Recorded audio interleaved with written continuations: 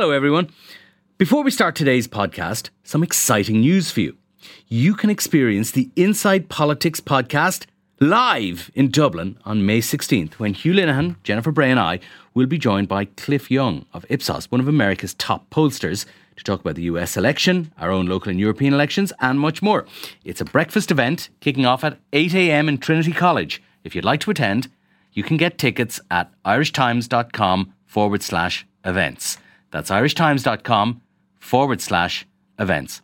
I hope we see lots of you there. Nourish your mind with a premium digital subscription with the Irish Times and enjoy 12 months free access to the Headspace app. Visit irishtimes.com. Terms and conditions apply. It's October the 25th, and you're very welcome to what has become our regular Friday Brexit Inside Politics podcast from the Irish Times. I'm Hugh Linehan. With me in studio today, assistant editor and leader writer Ruadhán McCormick, and I'm pleased to say we're joined again on the line by Helen Thompson, Professor of Political Economy at the University of Cambridge, and some of our readers will also know her from her role in the excellent Talking Politics podcast. We are at a strange moment of calm at this moment in time as we record this early on Friday afternoon, with news this morning that the EU has deferred its decision on an extension to Article 50, keeping the United Kingdom inside the European Union until January the 31st. And we could, I suppose, spend our time today wondering what happens next. But rather than do just that, we wanted to have a look at some of the more fundamental and long-term questions, which are probably going to arise pretty soon as a result of this ongoing and seemingly never-ending crisis. Having said all that, though, Helen, I do have to ask you, what is your read on where we are right now in this process and what's likely to happen next week? I wouldn't want to make any predictions about what's likely to happen. I mean, I think that two things are somewhat clearer than they were last week. And the first of them is that it's possible, I'm not saying it's likely, that Macron will veto a long extension. And when I say a long extension, I mean one until the 31st of January and propose and only accept something shorter. As I say, I'm not convinced that he's got entirely to that point yet, but I think that it is clear that there is a growing convergence of interest between him and Boris Johnson, which I don't think was there a month ago. And I think you can see that in some of the things that Macron said about people having underestimated Boris Johnson. I think the second thing that's become almost clearer by the day is in domestic politics is how the issue of Corbyn's leadership is playing out in relation to the positions that Labour are taking, not just on Brexit itself, but on the election, the possibility of an election, and now the Brexit issue, the withdrawal agreement bill and the election seem completely tangled up with each other. And the fact that division, which was so clear in 2016 after the referendum between the parliamentary party, or the majority I should say of the parliamentary party, and the Labour leadership seems very much open again, and there clearly is a not inconsiderable part of the parliamentary Labour Party that simply doesn't want to go into an election until Jeremy Corbyn is removed from the leadership. Now, I'm not suggesting that they are actively right now come up with ways by which that can happen, but their sense that they're not happy with Corbyn's leadership and don't want him as a potential Prime Minister, I think is shaping some of the decisions that are coming out of the Labour Party at the moment. And perhaps that issue of the future of the Labour Party is actually been as much as anything about what Labour's Brexit difficulties have been about, as opposed to simply being about the Brexit issue itself. I suppose, Ruadhán, that the difficulties of the Labour Party are one thing, and I'm sure we all feel very, feel for them at this moment of stress. But if that leaves us waiting on and on and on, Emmanuel Macron's point, Ruadhán, will surely become more and more persuasive to other leaders in the EU that we can't let this go on forever while opposition parties, fight amongst themselves about how long they're going to keep this barely alive government in position against its will. I think Macron, his intransigence is partly absolutely genuine and sincere in that he wants the UK to leave. He wants to facilitate Johnson, as Helen says. He wants to pursue his own agenda. So he talks constantly in France about his agenda projecting French influence and power through the European Union. He's bought into that. He's halfway through his term, and Brexit dominates every discussion he has in Brussels when he travels there. And so he genuinely wants the UK to leave, and he wants to do everything he can to hasten that. At the same time, I think when push comes to shove, if there are 26 states around the table saying this needs to go as long as January 31st, I think he'll agree, because he does not want to be seen as the guy who precipitates a no-deal Brexit. I mean, the EU has done everything it can for 3 years to avoid A, being seen to punish the British, and B, bringing them any closer to a no deal. I think if it arrives at that point, he will agree to extend, most likely this sort of flex tension where you could say the UK will leave by January 31st, but if they're in a position to leave earlier than that, they can. So I think that's what's most likely to happen. Absolutely, if we were at a position where this was being extended again and again and again, these questions would come into play. But I don't think we're at that point yet. I can see Macron saying sometime in the next couple of days, once it's clear from London after Monday or Tuesday what's going to happen there, I can see him saying, well, look, we'll extend, but this is the last time we'll do it. But Helen, he will at least have laid down a marker should we find ourselves, a similar position looming as January rolls on. And at that point, I think we probably will see a change of position from various EU leaders, perhaps even from Leo Varadkar, if the whole idea of an extension is that it's an extension to allow something to happen. So if nothing happens, if the deal isn't passed, or there isn't what they call an electoral event of some sort, at some point you have to move on, don't you? I do. I think this issue can't be deferred for very much longer at all, because what we're seeing, and we're seeing this already before this extension of however long it turns out to be, has been agreed, that we're now hearing arguments that basically say, well, we need to rule out the possibility of there being no future trade agreement after the transition. So we've gone from meaning no deal, meaning in some people's eyes no withdrawal agreement, to it meaning no future trade relationship after the transition comes to an end. And you can't keep having guarantees that these things aren't going to happen, which seems to be the position that some MPs at least have got themselves into arguing. And I think that in the end, from the EU's point of view, the decisive reality has to be, unless you actually think that there is a realistic possibility of Britain staying in the European Union, you are actually preventing a resolution without saying enough is enough. Because the one thing that would absolutely clarify minds in this, even in this Parliament, would be to be faced with a binary choice between no deal and passing this withdrawal agreement. Can I ask you something else, Helen? I was listening to the most recent Talking Politics podcast, which went up a couple of days ago, and at one point you made a reference to the fact, and it's I think you touched on it in a way there, that at some point these constitutional issues will be replaced by political issues, and one of the ways in which that will happen, of course, is if, as it seems to me is most likely, Britain does leave in some way or other over the next several months, that a whole raft of powers obviously will be returned to Westminster. But also that point you just made about how the negotiations on the free trade agreement go, those will almost certainly be carried out by a future, will be voted on, I suppose, by a future Parliament, which isn't bound in any way by any decision that's made between now and Christmas. Yeah, absolutely. I think that there are, if people don't want this to happen, if people don't want politics about the future trade relations between Britain and the European Union, then the only way that can happen is for the United Kingdom to stay in the European Union, because leaving the European Union means that certain questions that have been taken out of contested democratic politics go back into contested democratic politics, and the future trade relationship, assuming the United Kingdom does leave the European Union, is going to be one of those things that will go back into democratic politics. And I think one of the interesting questions, and it's interesting because it's unclear in what people are saying about, say, trying to amend the withdrawal agreement bill in order to keep Britain in the customs union. They can't mean actually amending the treaty, because that isn't something that Parliament can do. That's between, as things stand, the United Kingdom government and the European Union, or the draft treaty is. Anyway, so they presumably mean that they're going to do some amending of the political declaration and hope that the European Union would accept that. But you can't actually bind, this Parliament can't bind what a future Parliament, as you said, or future executive is going to do in terms of those negotiations. Because what happens if a party wins the next general election that wants to do something completely different in regard to the customs union?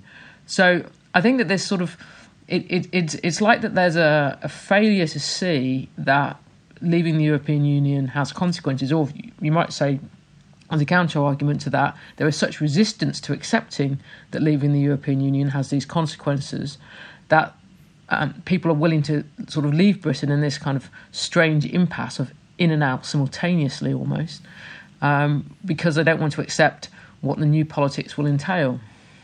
This is the point at which Irish people can fall into the danger of falling into a pit of smugness, and they look at Bunreacht na hÉireann, the Irish Constitution, which is not, a university loved document in all its facets, but it does provide a framework and a rule book of sorts for addressing these sorts of questions if and when they should arise in Ireland. And it strikes me, looking at some of the elements in the British political landscape over the last several years, the Fixed Term Parliament Act, which seems to have been a complete disaster, a bomb thrown into the current constitutional order, and which is operating in ways which were not predicted by the people who put it together, which was really a coalition deal by a government. And then you have this bizarre situation where one of the things presenting the Johnson government from introducing a one-line bill for an election is that it would be open to Parliament to completely change the laws governing who is franchised and who isn't franchised to vote in that election, allowing 16-year-olds to vote, allowing 3 million EU non-citizens to vote. Now, those ideas may be all well and good, but again, and here's the smug bit, in Ireland they'd have to be passed by a referendum amending the constitution, or in other countries you'd have to have a supermajority in Parliament, and none of those things are there. I think that this idea that voting for votes for 16-year-olds could be introduced in a motion like this is absolutely constitutionally staggering. I think people have lost, really. I mean, I was going to say lost the plot, but in some sense we've all, where the Constitution's concerned, I think lost the plot in Britain some time ago. But this would be taking it to a whole lot. This would be taking it to a whole other level. And as you say, that's nothing to do with the merits or the demerits of giving the vote to 16-year-olds. I actually do think that in terms of practice, that there was a reasonable understanding of how the Constitution was supposed to work that lasted for quite some time, and that was if you were going to have this kind of constitutional change, then there either had to be a general election in which a government had got this proposed constitutional change in the manifesto, or in some instances there would have to be a referendum, like there was, say, over Scottish and Welsh devolution. And actually in those instances they'd been in the manifesto of the Labour Party as well. It would seem, though, that as we've sort of gone further and further into the Brexit political crisis, that the sense in which people are bound by the conventions, if you like, of the Constitution, the way things that are supposed to work, the constraints have simply been thrown out of the window. And clearly, you can't have a constitution of the kind that the British Constitution is on that basis. The whole premise of it is that it requires those with executive power and those in Parliament to exercise some self-restraint. I'd just like to ask Ruadhán about that, because Ruadhán, you know a bit about the Irish Constitution. Should we be sending over our constitutional experts when all this is over to offer a bit of friendly, neighbourly advice? I don't know how well that would go down. It's important not to be too smug here in that, absolutely Bunreacht na hÉireann regulates a lot of this stuff much better, in a much more orderly way, right?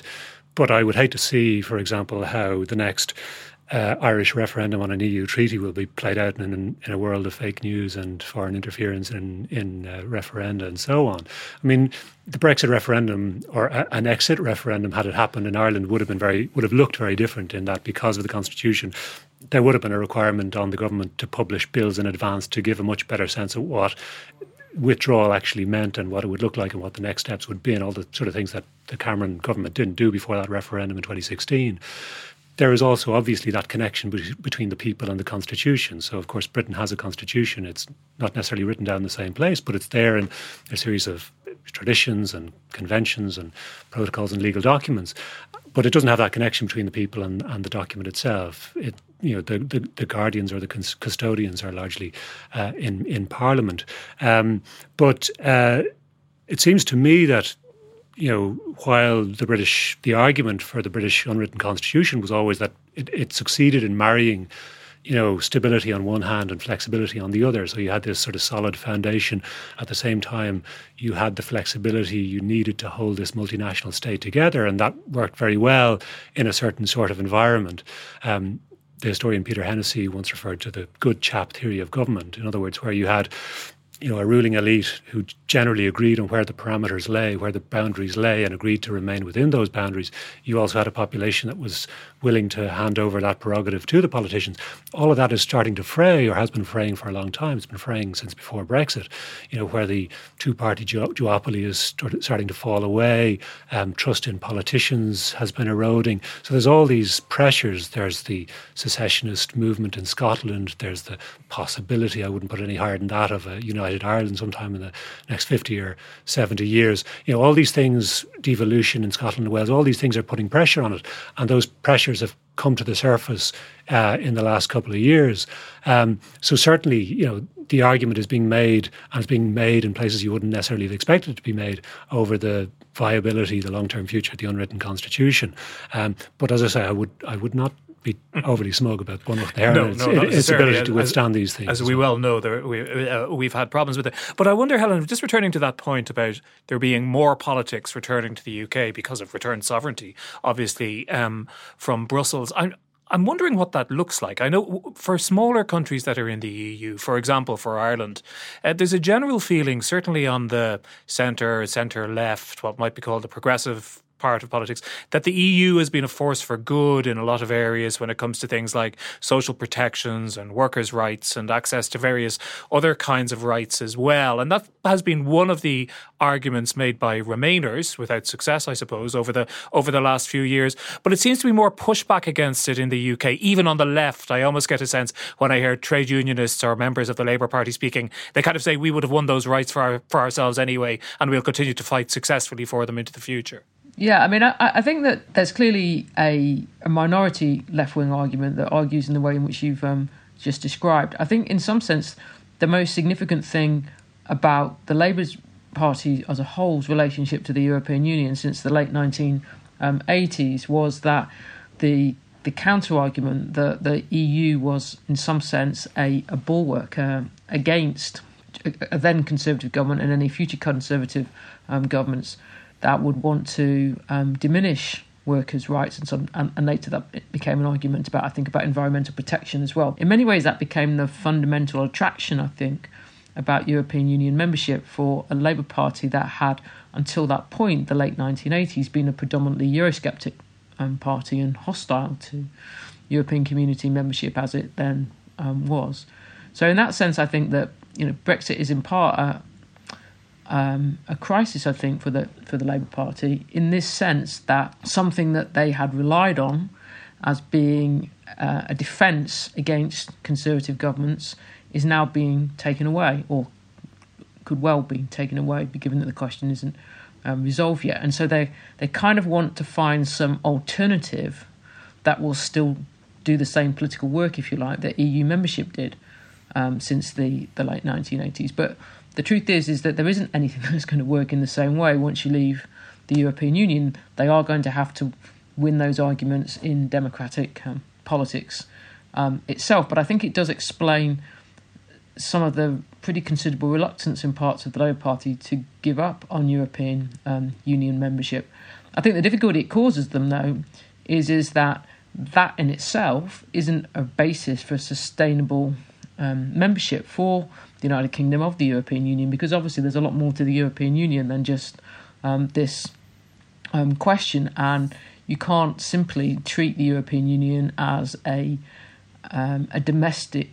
means to a domestic political end. It's an entire legal and constitutional order. Now, even when Britain's got had the opt-outs that it's had of certain things, obviously probably most consequentially of the European Union membership does actually make some demands, and I don't think that these are things in terms of how those demands are sustainable in British politics that the Labour Party has necessarily thought through. Because when the UK went into the European Union, it was a very different country. Among other things, I think it's fair to say the trade unions were much more powerful. The economic and industrial base upon which the United Kingdom was based was very different. Coming out now, a half a century later, the unions are actually a lot weaker. The structure of the economy is very different. Take, for example, something like the debate which is bound to be had now over the next few years about the United Kingdom's economic role in the world, its trading partnerships with other countries, how to be competitive against those other countries.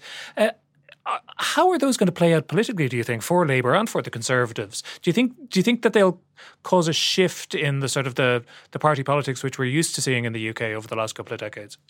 I think that's hard to tell at the moment, because one of the things that's obviously true is that we haven't really had trade politics since we've been in the European Union, because trade has been a prerogative, if that's the right word, of the European Union itself. It's an area where clearly that's where authority lies, at the EU level and not at the national level. And it's true that in the past, obviously, particularly in the second half of the middle of the 19th century, and then again in the 1920s and the 1930s, that trade politics was a very divisive issue in British politics. It broke the Conservative Party in 1846 over the Corn Laws. It caused a great deal of division for the Conservative Party in the first third or so of the 20th century. There then became the question of, like, having constructed an imperial trade bloc in the 1930s, what happened when the Americans insisted that the imperial trade bloc had to go? So if you're looking at it from a historical perspective, you would say that you might expect there to be a rerun of some quite bitterly contested politics about trade. Having said that, as you've just said, the present British economy and the present world economy are not like what they were either in the 19th century or the first 3 decades of the 20th century. And there's some pretty big questions, I think, for everybody, including the EU and obviously the United States, about how the issue of trade with China for everybody, not just trade with China, but the whole economic relationship with China, and the relationship of the economic relationship to the security issues around China is going to play out. And I think that is going to raise some really quite difficult substantive questions for a post-Brexit Britain. At the same time as we might expect that there won't be a great deal of domestic political consensus about how to deal with those questions. Yeah, Ruadhán, let me put that to you, because you've written rather scornfully, I think it's fair to say, about this whole idea of a global Britain, Singapore on the Thames, all that stuff that people in Ireland tend to be very derisive about. It is one of the underlying ideologies which is driving Brexit, not the only one, but it is one. I suppose one of the points about it is that alongside other elements which are driving Brexit, they're contradictory, because there's also, I suppose, nativist and protectionist elements at the same time within Brexit. I mean, that's right. I wouldn't be scornful if I thought they were serious about it and if I thought the voters were behind them on it. I mean, I think, the Brexiteers were very good at coming up with really effective, resonant slogans and branding. And I think Global Britain was, for their purposes, a piece of really effective branding, and the sort of branding that the Remainers were really poor at coming up with. The reason it's paradoxical or contradictory is that if you look at the Brexiteer heartlands, so the people who would buy into this Global Britain idea tend to be younger, tend to be urban, tend to be well-travelled. The Brexiteer heartlands, research has shown around the time of the referendum and since, that people tend to be weary, sceptical of immigration, hostile towards globalisation, uncomfortable with a lot of the things that would be required of Britain to make this idea a reality. And these contradictions were embodied in Theresa May, who on one hand was talking about, was framing Brexit as an opening up, as an opening up to the world, as an extension of Britain's place in the world, and at the same time was saying, if you call yourself, what was that line? She said, if you're a citizen of the world, you're a citizen of nowhere, right? And so there's a natural tension there. And so that's why I'm sceptical of the idea. It's problematic as well when you look at the countries that the UK is talking about. So it looks at the US and says we're going to develop a really great relationship with the US. We're going to strike a free trade deal. The world has changed a lot since 2016. The world has changed a lot since the time of the referendum campaign. The US of Donald Trump is a pretty, untrustworthy partner, as Kurds and others have found in the last couple of weeks and months.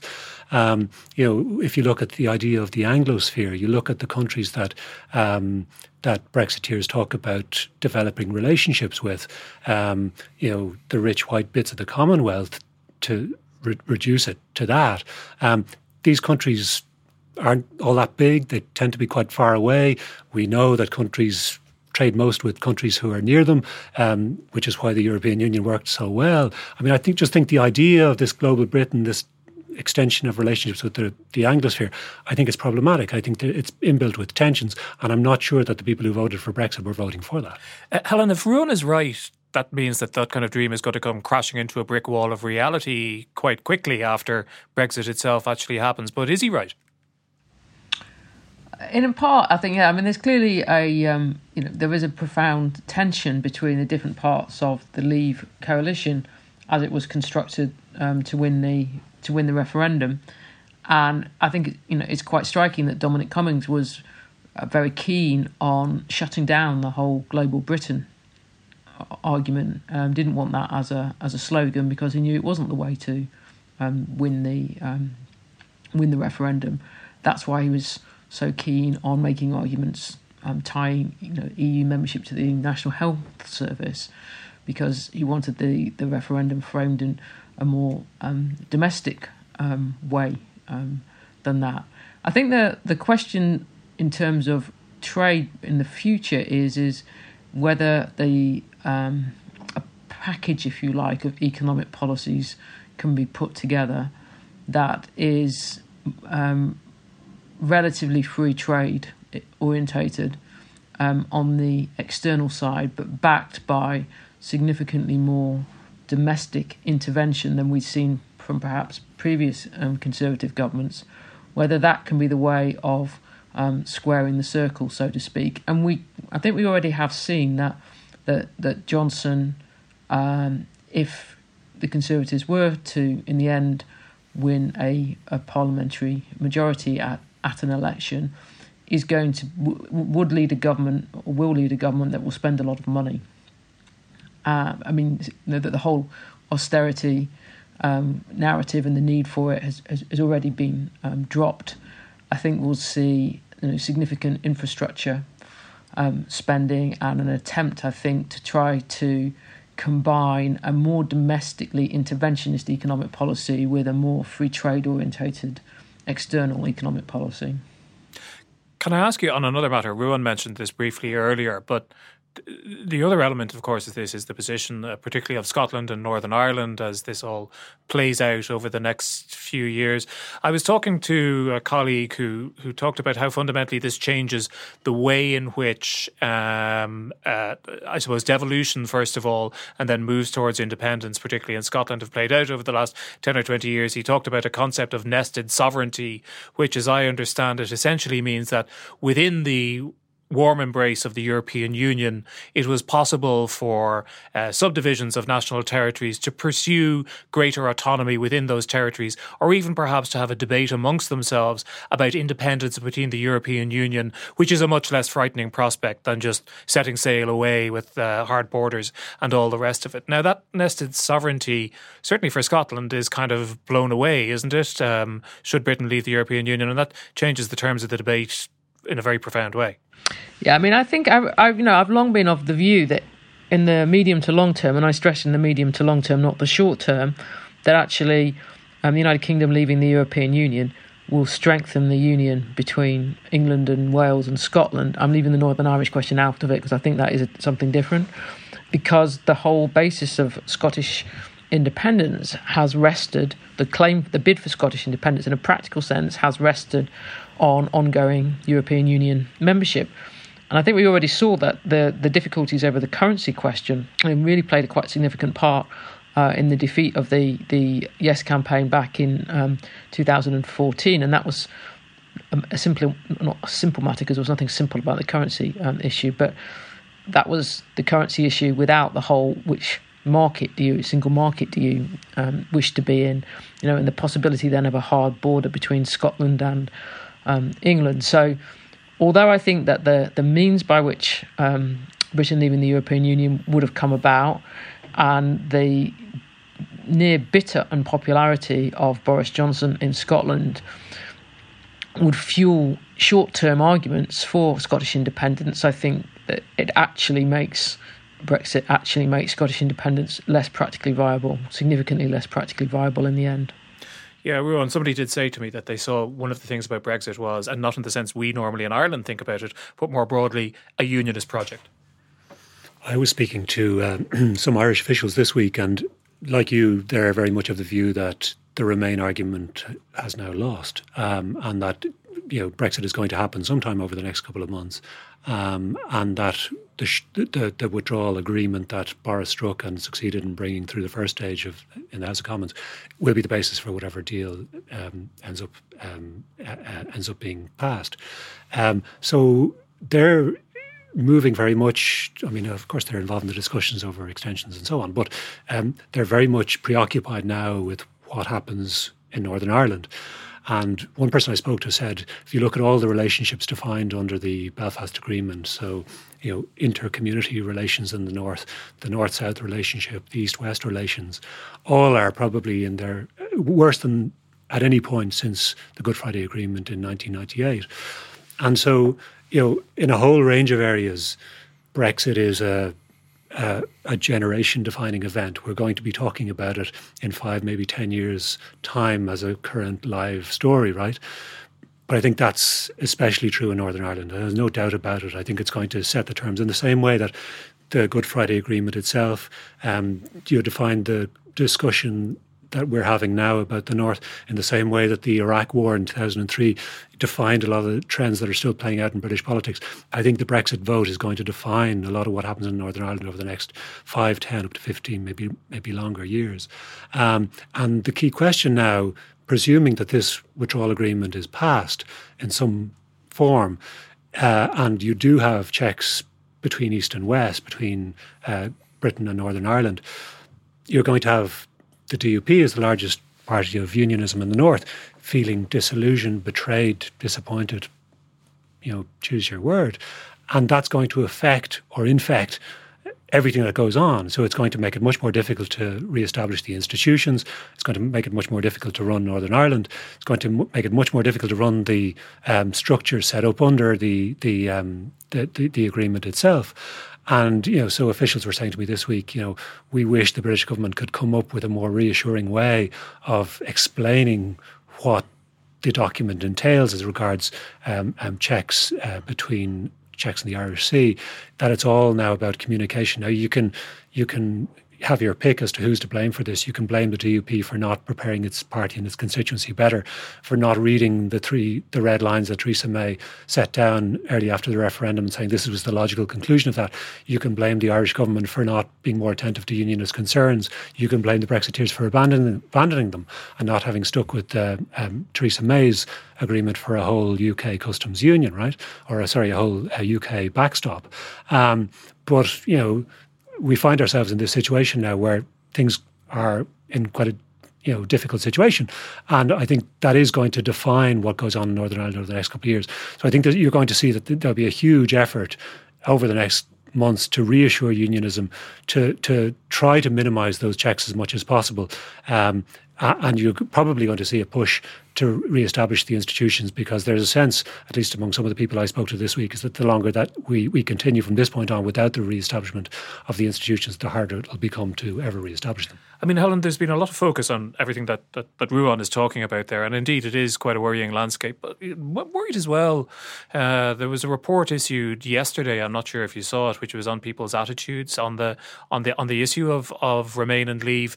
And I mean, fairly shockingly, it suggested that quite a high proportion of people wouldn't mind seeing violence against MPs, against elected representatives, if it achieved whatever their desired political objective might be it Remain or Leave. Now, I'm not sure how robust that is, but I mean, it does in a way point to the word toxic is overused, but in this case it's appropriate, the toxic political atmosphere in the United Kingdom at the moment. Is there any prospect of that sort of level of bile being reducing once we move on to the next phase of this? I mean, obviously, I would like to hope that there is. I mean, I think that clearly a lot of, very bitter passions have been stirred up over the last few years by Brexit.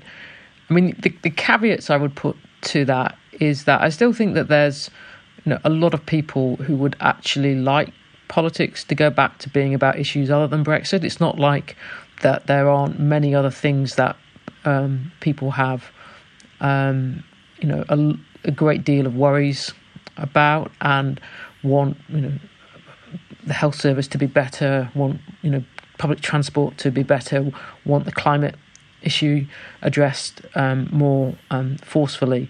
So there's plenty of other things, if you like, that politics can be about. And I think that sometimes, particularly for people like us who spend so much time talking about Brexit, we can think that everybody kind of spends as much time going on about Brexit as we do, and I don't think that's actually the case. I think that it is also true that Brexit, in some ways, is serving as a proxy for other issues. I do think, as I say, in the Labour Party, for example, it's becoming clearer that part of what has been going on is actually a struggle about that older struggle between the majority of the parliamentary party and Corbyn's leadership, so that actually once, if you like, the Brexit episode of that saga's played out, then it moves away from Brexit and into something else. Having said all that, there is still a fundamental political problem that the United Kingdom faces, and I think it faces it in multiple forms because it's not quite the same in all of England, Wales, Scotland and Northern Ireland, is that the people who end up on the losing side in the end of what happens with Brexit have got to politically reconcile themselves to it, and it's not easy really right now that easy to see how that is going to happen. Helen, Ruadhán, thanks very much indeed for joining us today. And that's it for today. Thanks to Helen and Ruadhán again. Thanks to our producer, Declan. And remember that you can subscribe to us on Apple Podcasts, on Spotify, on Acast, or whatever the hell your preferred podcast provider might be. And remember that you can also find us at irishtimes.com/podcast. Your views are always very welcome. I read them with great interest and I try and respond when possible. You can mail me at hlinehan@irishtimes.com, or even more easily, you can usually find me on Twitter. Until the next time, thanks for listening. It's time to focus on what matters. Nourish your mind with Headspace and the Irish Times. Headspace connects you to yourself. The Irish Times connects you to the truth. Headspace gives you a healthy perspective. The Irish Times gives you a wider perspective. Take a premium digital subscription with the Irish Times and enjoy 12 months free access to the Headspace app. Pause, breathe, focus. Subscribe at irishtimes.com. Terms and conditions apply.